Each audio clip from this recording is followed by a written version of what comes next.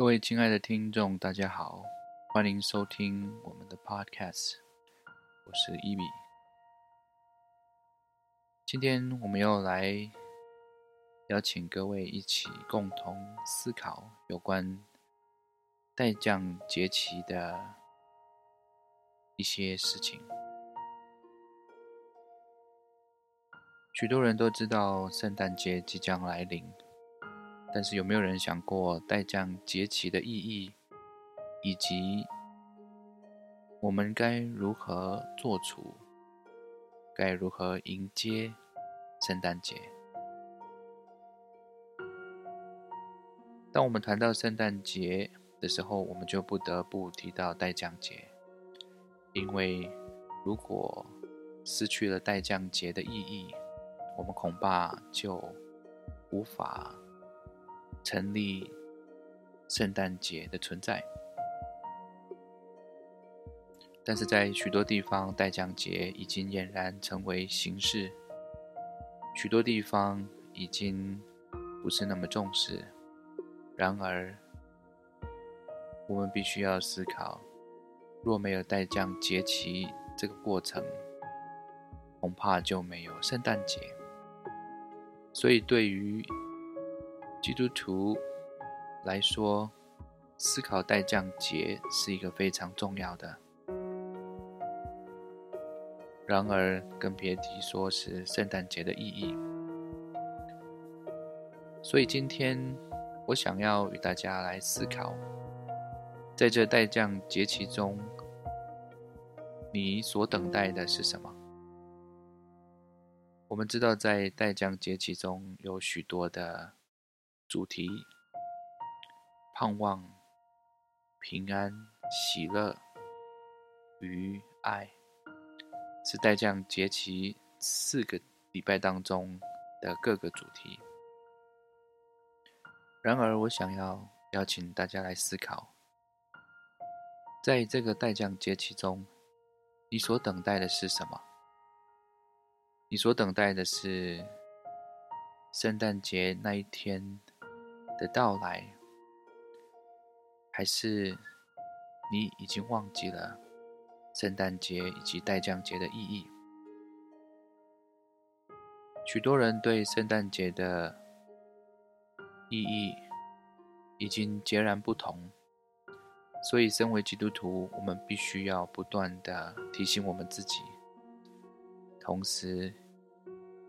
也要勇于跟大家来分享圣诞节之前的待降节是何等的重要，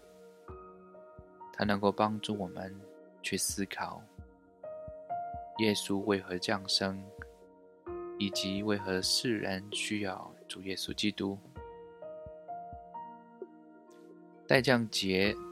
的原意就是期待与等待，或者是那将要到来的。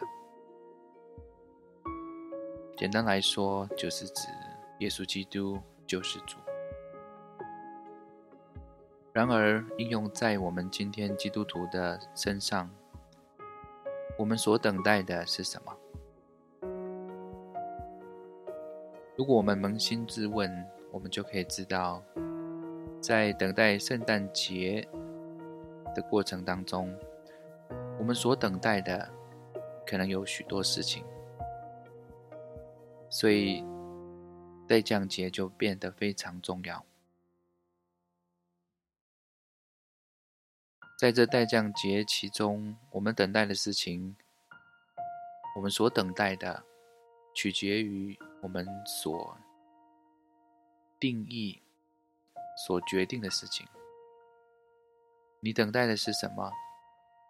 有的人可能等待的是圣诞节的聚会 parties， 有的人可能等待的是他的家人团聚，有的人可能等待的是他身体健康，有人可能等待的是他的孩子，甚至有的人可能等待的是他的事业与工作。每个人的期待都不同，所以往往这些个人的期待淹没了代降节的真正的意义，就是期待以及等待基督的到来。所以我想要邀请各位听众一同来思考，在这一次的代降节期当中，一同来思考我们为何要等待耶稣基督的降生，而耶稣基督是如何怎么让我们何等何能的为我们来降生。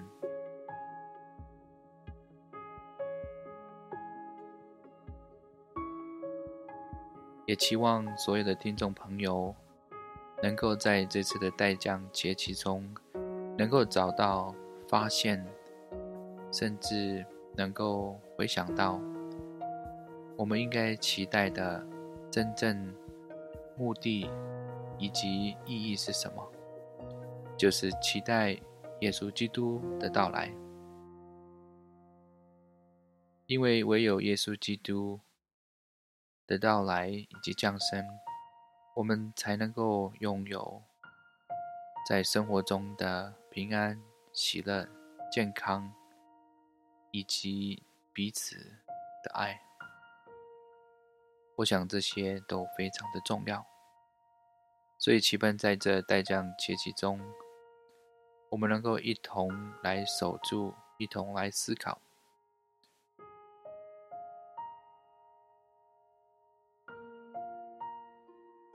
愿各位有一个全然不同的经历，透过代降节期中能够找到原本深层基督降世的意义。我们今天的分享就到此，谢谢各位的收听，我们下次再见。